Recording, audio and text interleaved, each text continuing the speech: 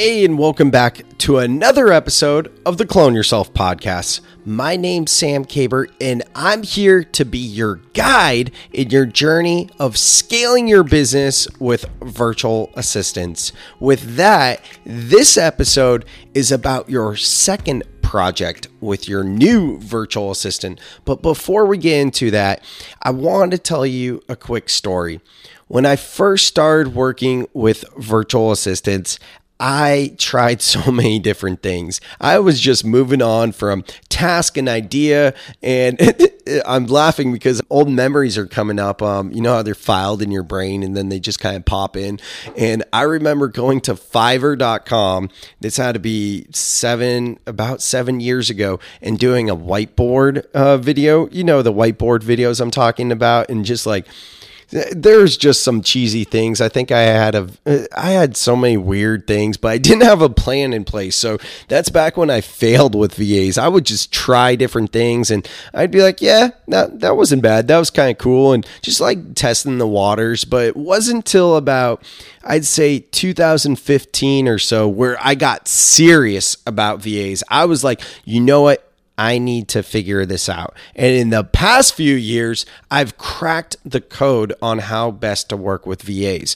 My virtual assistant team is made up of everyone from customer service, and my business is called Swagworks. We do swag. So they're handling all the clients, you know, in terms of questions or sending the clients tracking of the swag. They even interact with the factory. They do the invoicing, the proofs, everything after I sell a project. It is so amazing how that's worked. And in my content, they do all the podcast editing. They create the graphics for the podcast. My VAs edit all my videos because I have a YouTube show called Eat Up Silicon Valley. VAs have helped me in writing 3 books. I wrote all the books, but they helped me in structuring it, figuring it out in the back end, the graphics, the promoting, all kinds of things like that. So I've used VAs in so many different kinds of ways, but it wasn't always this way. So for me, I shouldn't even say kick. It really lights me up. It's a kick when people say, oh, I get a kick out of it. Like, that's kind of casual. No, it excites me. This morning of recording this podcast, a good friend of mine, Alex Miller, shout out to you and your soon-to-be podcast, came over to my house and we did a brainstorming session on her podcast. And I would say, you know, at first, like before she came over, I was kind of, you know, just whatever, but helping her out really lit me up. So, you know, I'm excited for you guys and this journey you're going on.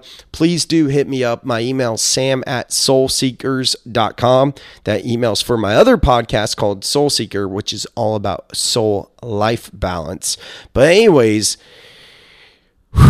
talking fast here. I do want to mention that this is a sequential podcast. And last week we talked about visualizing your new life. And that was right after the previous episode of onboarding your new VA. So I really want you to go back and listen to previous podcasts. If you haven't, if you're just picking out podcasts based off the title, this style podcast might not work for you, because this is really a binge style where if you start from the beginning and listen to them sequentially, you're going to have all the tools at your fingertips to work with VAs. But if you want me to truly help you out and hold your hand and give you my step-by-step process, then you need to check out my workshop, cloneyourselfu.com/workshop. I have a 2-hour training coming up. So that's going to be something you won't want to miss.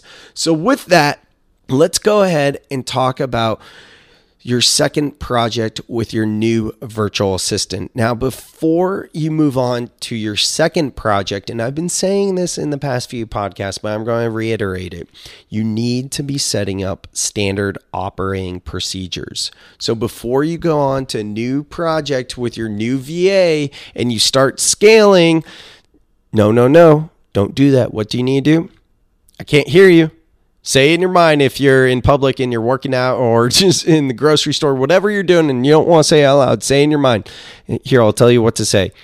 I'm going to work with my VA to create a standard operating procedure. You need to be working with your VA to get these cheat sheets done. You don't have to do it yourself. All you have to do is ask your VA to document the process in the form of a SOP or cheat sheet or whatever you're going to call it. VAs are very used to doing this, and all they really need to do is grab screenshots and put directions. It doesn't have to be anything too complicated, but it's going to help you so much in the long run. So before moving on to your next project, get what they've currently mastered, document. Okay, we got that.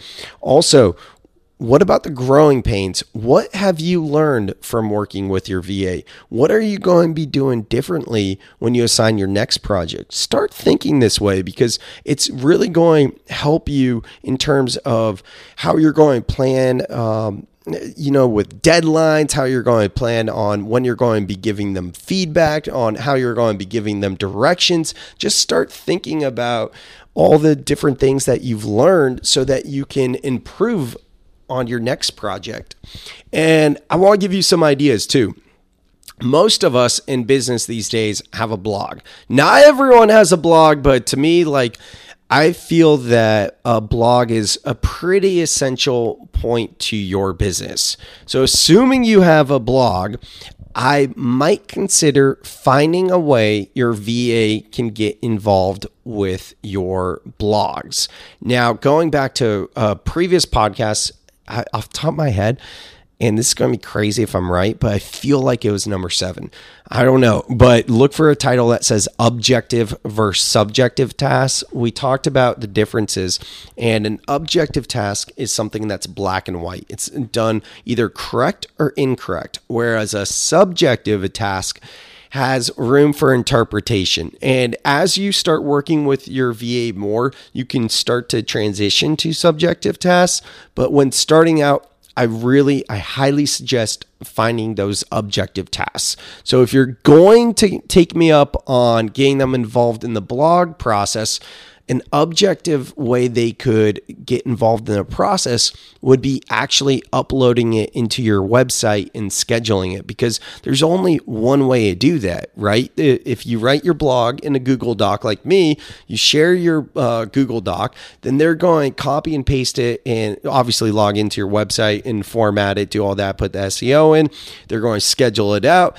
And think of what your life's going to be like if you're able to batch write blogs. Now you won't have to actually go in on the back end of entering that, because that's just rekeying information. And I know it doesn't take a lot of time, but you'll notice that it does actually save you time to just fire off 5 Google Doc links for 5 blogs, so you don't have to go do it yourself.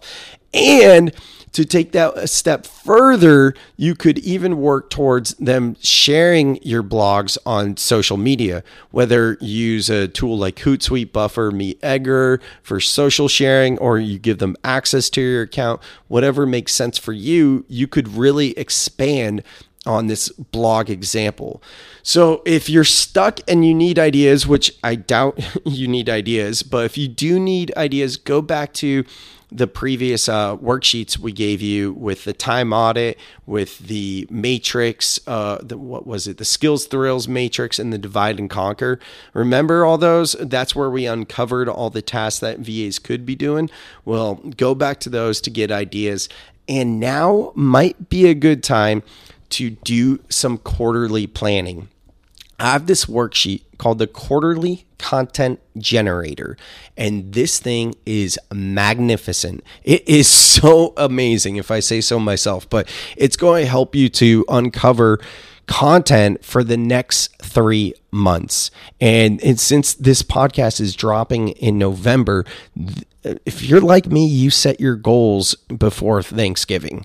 Truthfully, I set my goals whenever I feel stuck, and I always go back and definitely revisit my goals when a new quarter is about to start. But I typically do a big year goal planning session before Turkey Day. I don't know why, I just have done that for the past 7 years or so. So anyways, the Quarterly Content Generator is going to be a great way to uncover the content you might want to be releasing in 2020, next decade. That's crazy. This is the end of a decade. But the Quarterly Content Generator, you could just scratch out the word content and put anything else in, and it'll be your quarterly sales planner or whatever, but it's a great way to really map out and brainstorm, brain dump, but it's going to give you structure and organize in an organized fashion. A lot of times with the brain dump, we're just writing things down. It starts with the brain dump, but check out the worksheet. You don't even need to enter your email to get it or anything like that. There's a link in the show notes, cloneyourselfu.com/podcasts, and go to number 16 to get that quarterly content generator. So that's it for this episode. I want you to be mindful in your second project with your VA, and I want you to improve upon what you learn from your first project so that you can really start to get a good feeling about this, because pretty soon you're going to be ready to hire your second VA. And after that, you're going to be well on your way to scaling your business with virtual assistants. Oh my God, I am so excited for you. If you do want my step-by-step process, go to cloneyourselfu.com/workshops and join me for this 2-hour training. And if you haven't already, please leave a review for the podcast. I love a 5-star, but if you don't think I'm worthy of that, please let me know why, so that I can deliver the content you need to get your business scaled with virtual assistants. With that, my friends, that's it for this episode, and I'll catch you on the next episode of Clone Yourself.